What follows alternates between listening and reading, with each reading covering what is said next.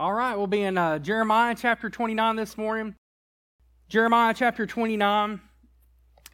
One thing that we have to look at when we look at the Jeremiah is that for part of Jeremiah, these are people that are in Jerusalem. And for the other part of Jeremiah, they're people that have been led into exile. And so the whole time Jeremiah, he's sitting in Jerusalem and he is seeing the destruction that's happening.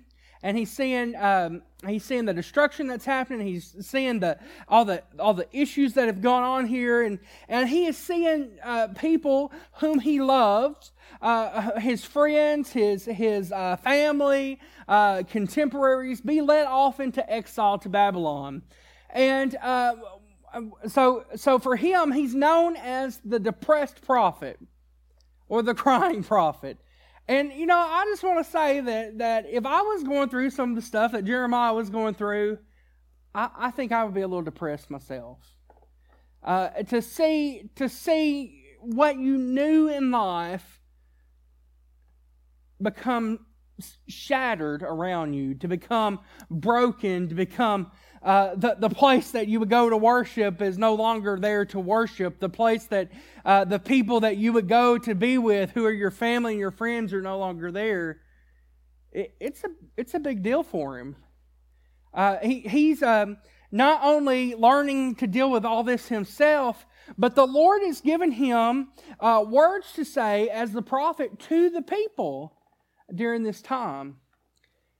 One of the things that we find during this time is that there were false prophets, and depending on the version that you use, sometimes they're called prophets, sometimes they're called false teachers. The Septuagint, this is very technical. I'm just going to let you know this is a very technical thing. The Septuagint doesn't say false at all. The Septuagint just says prophets. And it's up to us to determine whether it's a false prophet or a not false prophet. Because that's how Greek works. I was in Greek class one time and I was going through and the instructor, he said, I asked him, I said, what's this word right here? And he said, it's determined by the context. Well, what does it mean? It's determined by the context. What if I translate it wrong and it means totally something different? Well, then it's not in context.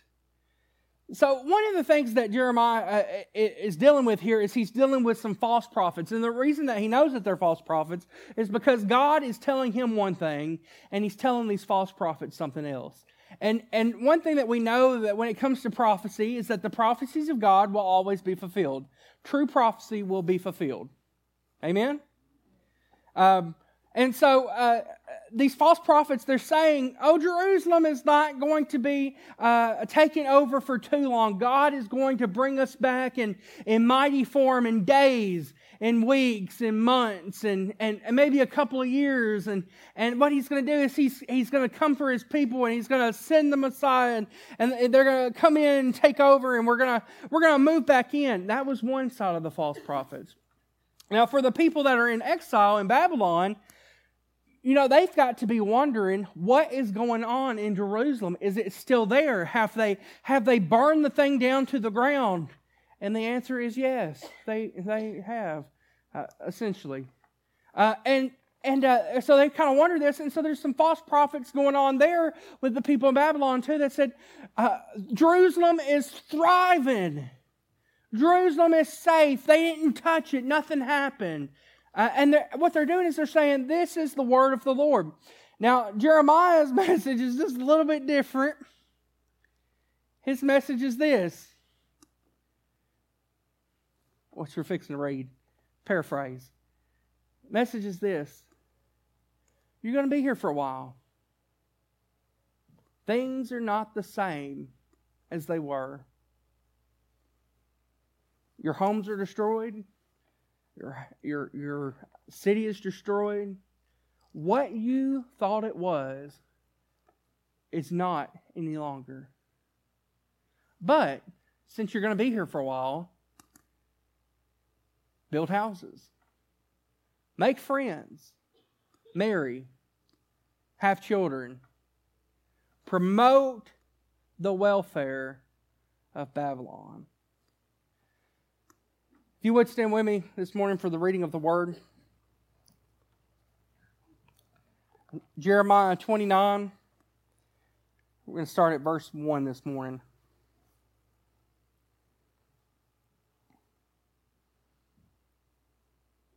Let's start at verse 4. 1 through 3 just talks about who sent the letter and who it's been written to. So verse 4. This is what the Lord Almighty, the God of Israel, says to those I carried into exile from Jerusalem to Babylon. Build houses and settle down. Plant gardens and eat what they produce. Marry and have sons and daughters. Find wives for your sons and give your daughters in marriage, so that they too may have sons and daughters. Increase in number, do not decrease. Also seek the peace and prosperity of the city to which I have carried you into exile. Pray to the Lord for it, because if it prospers, you too will prosper. Yes, this is what the Lord Almighty, the God of Israel, says. Do not let the prophets and diviners among you deceive you. Do not listen to the dreams you encourage them to have. They are prophesying lies to you in my name. I have not sent them, declares the Lord. This is what the Lord says. When 70 years are complete for Babylon, I will come to you and fulfill my good promise to bring you back to this place. For I know the plans I have for you, declares the Lord. Plans to prosper you and not to harm you. Plans to give you a hope and a future. Let's pray. Lord, we thank you this morning for your word. And Lord, I pray that you would help us as we apply it this morning. Lord, I pray that you would give me the words to say. And when it's time to be quiet, let me be quiet. I pray this in your name. Amen. You may be seated. Several observations this morning. The first observation is this, is that sometimes in life, you'll find yourself in a place you never planned to be. How many can say amen to that? Sometimes in life, you will find yourself in a place that you never planned to be. Judah would have never thought, the people of Judah, remember, Israel had already been conquered. You had two tribes there, the northern kingdom, the southern kingdom. Israel had already been conquered. They were assimilated into society in Assyria about a decade before Judah was conquered and sent to Babylon. Side note, God redeems even those situations. I was reading the other day or maybe it was this morning, maybe I was reading this morning the news, and it came across and it said that the population of Assyrian Christians has increased dramatically. What happened? How did those Assyrian Christians know about Jesus?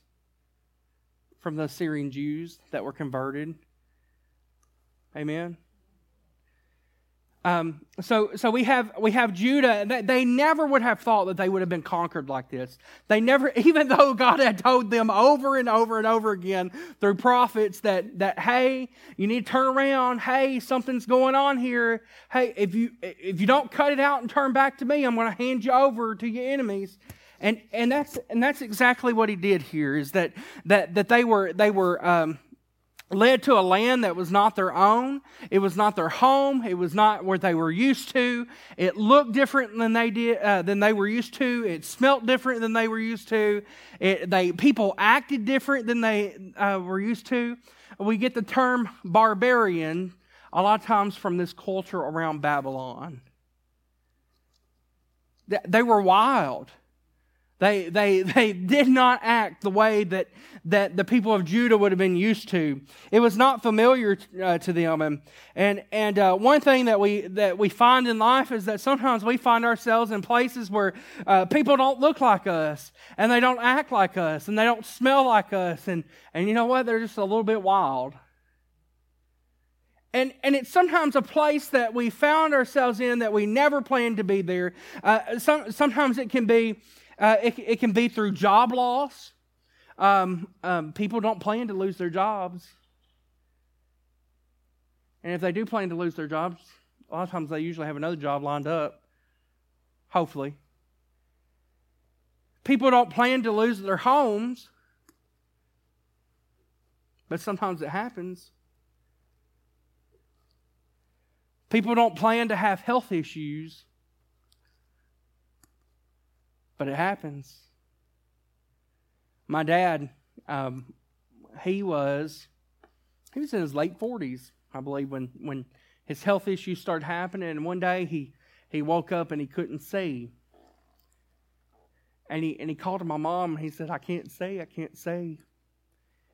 He had to have these injections in his eyeballs, or he said you could, after a while, you could see the needle. He says when things started to improve, you could see the needle go into your eye. And he says that is the weirdest feeling ever, is to see the needle coming at you. But he says they got you in a thing and you're paralyzed and you can't feel anything, but you know that the needle's coming toward you. And he did that for about 3 months before he could see again. Just woke up one day and couldn't see. A couple of years later, he had this gradual decline where his legs would not work the way that they were supposed to. It was some kind of weird disease that I'm not quite sure they even know still what was to go on with that. He was the breadwinner, the one who he worked 50, 60 hours a week. And now he found himself in a point where he couldn't work anymore. And his work, they appreciated him so much, they had to hire 3 people to take his place. Isn't that interesting? 3 people to take his place. Because other people weren't going to work 60, 70 hours a week. One day they finally came in and they said, hey, Wayne, we know that you're probably not going to be able to come back. So they had left his van at the house there, his work van, and they came and got his work van. And that's when he realized that, hey, he's got some health issues that he needs to figure out. And it was just kind of this gradual decline. It changed things for my mom, for my sisters. We were already out of the house, but I heard my sister talk about it over and over again. It changed things. It was unexpected, unplanned. Something that health is sometimes something that we don't always know about in advance. Life can throw other things at us as well that we're not expecting. What about if there's some kind of spiritual crisis that happens in your life? What if the enemy starts telling you lies and you start believing them? It's a spiritual crisis. We don't plan for that. We don't plan for we don't plan for the wilderness. We don't plan for the dry periods of our spiritual life. But sometimes they happen. And I think that in those periods that are unplanned, I think that God can show up and make Himself known just as much as the planned parts of life. Life can throw things at us that we're not expecting, things that are not part of our plan. The second observation is this, is that sometimes God uses us to bless others in the unplanned part of life. The passage, be a blessing to Babylon. Talk about being unplanned. These people that captured us, the people that led us away from our home under force, we're going to be a blessing to them? That doesn't make a bit of sense, does it? That's not something that's easy. It's not easy to be a blessing to your enemy. It's not easy to be a blessing to somebody who's done you wrong. It's not easy to be a blessing to people who talk behind your back and just are not friendly and people who you'd rather not even talk to or be around. It's hard to be a blessing to those people. And it's hard to be a blessing to people that have captured you, and to serve those that captured you, and to not only that, but to promote the well-being of their land, of their society, of their nation. Here you are, you're in an area, you're no longer your own, you're assimilated into their culture, and you're told, be a blessing. Now, on the other hand, over here, you hear these false prophets going, well, he's going to lead us back to Babylon. He's going to lead us back to Babylon. And then you hear the word of the Lord, be a blessing. It's easy to be a blessing to people that we like, and people who look like us and smell like us and act like us, people that are calm and not wild. It's easy to be a blessing to those people. It's hard to be a blessing to people who are not like us, who are not in our tribe, who are not in our culture, who are not a part of who we are, and people that don't support our values and our systems of life. That it's hard. But one thing that stands out to me here is that the Lord says, be a blessing to Babylon. If they thrive, you thrive. That, I'm reading between the lines there. That's a paraphrase.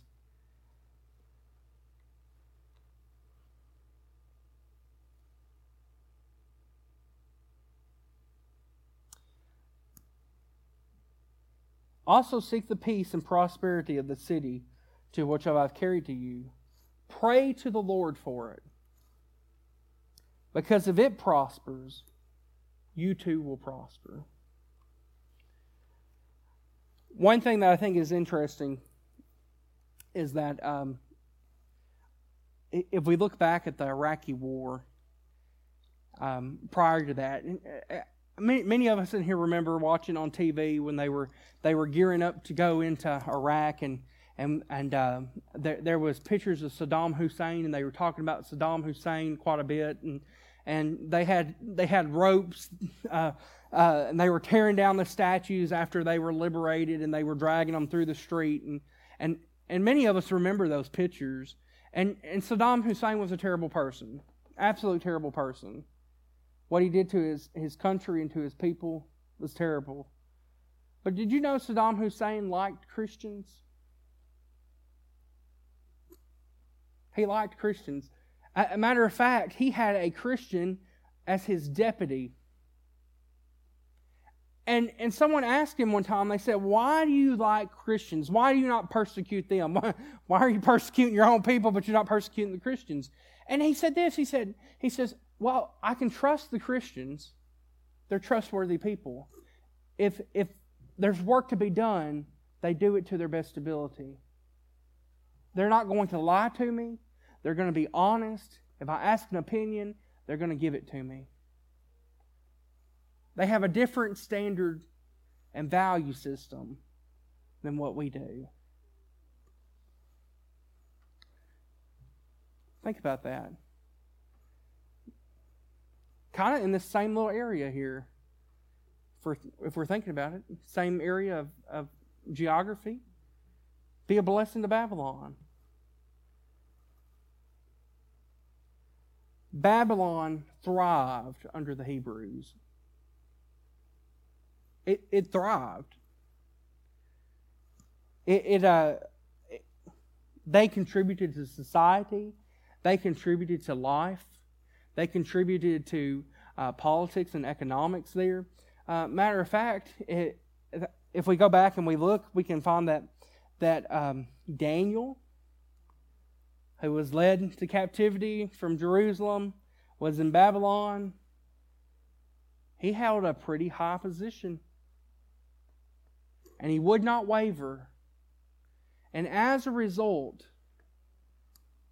there were others that were converted as well.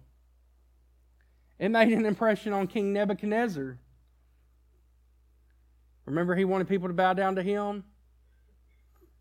And he says, surely your God is the true God. Third observation this morning is that sometimes in the unplanned places of life, we realize our purpose. Jeremiah 29:11-12, which we know quite a bit. For I know the plans I have for you, declares the Lord, plans to prosper you and not harm you, plans to give you a hope and a future. Then you will call on me and come and pray to me, and I will listen to you. I believe that sometimes God uses the unplanned places in life so that we can let down our guard and fully trust Him. I like to have a plan. I like to know where I'm going. I want to know what I'm doing. When I wake up in the morning, I take a shower and I think, this is what I'm doing throughout the day. And I have a plan. And sometimes Becca will come and say, well, I've got a plan too, and it involves you doing this over here for me, or going this place here. And it messes up my plan. And I have a hard time dealing with that sometimes. The plan, the roadmap of where you're going. And when you're in the unplanned places of life, you don't always know. You don't know what to expect. But we can always pray to the Lord, who gives plans and purpose and ability. And sometimes I think He leads us to those places of exile, the unplanned place, so He can say, okay, I've got you away. Now this is what we're doing. I've gotten you away. You're kind of in the unfamiliar. You can't fall back on what you know. This is how I want you to do things. Or you were this over there, but I've taken you away from that. This is who you're going to be. That's what your purpose was over there, but I've taken you away so that I can tell you what your purpose is and is going to be.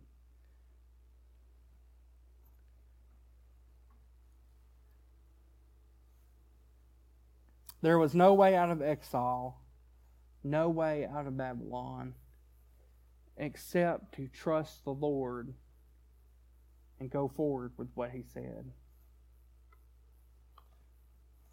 We often say Jeremiah 29:11-12. We see it during graduation time. We see it when we're encouraging people. One thing that we do not see is verse 13 on that. You seek me, and you will find me when you seek me with all your heart.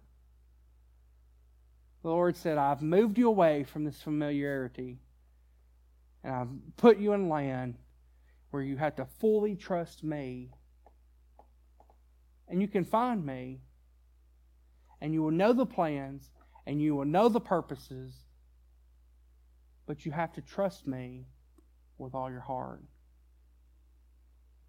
And I think for us today, that's a reminder to us, is that God reveals His purposes and His plans for us when we trust Him with our whole heart, when we rely on Him. And instead of saying, I've got my plans and I got my purpose and I have my agenda and I have my way of doing things, we say, Lord, this is whatever you want. Lord, I trust you. I don't know what I'm doing. I don't know where I'm going. I don't know who I'm supposed to be. I don't know. I just don't know, Lord, but here I am. I trust you fully in exile. I trust you fully over here in the unplanned places. And so, Lord, just have your way with me. And whatever you say, I'll do it. And wherever you want to go, I'll do it.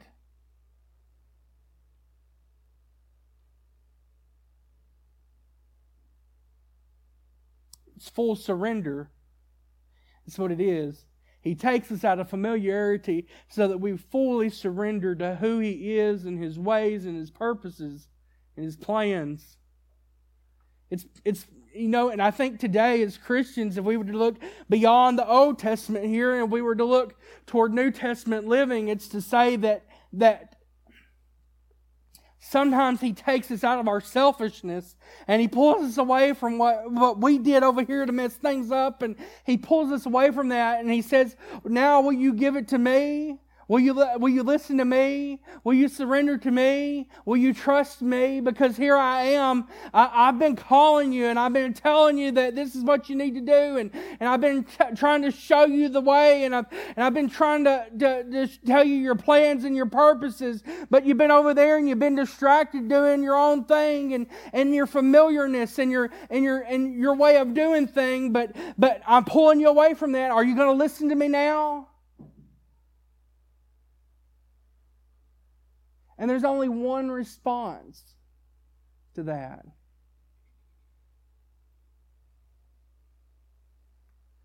Lord, I trust you and I surrender. Have your way with me. This morning, I want us to be reminded that when God moves us to the unplanned places, it's not always out of punishment. That sometimes it can be a blessing to us as well, because then we get to focus on what He wants for us. Plan. For I have plans for you, declares the Lord. Plans to prosper you and not harm you. Plans to give you a hope and a future. Then you will call on me and come and pray to me, and I will listen to you. You will seek me and find me when you seek me with all your heart. I will be, verse 14, I will be found by you, declares the Lord, and I will bring you back from captivity.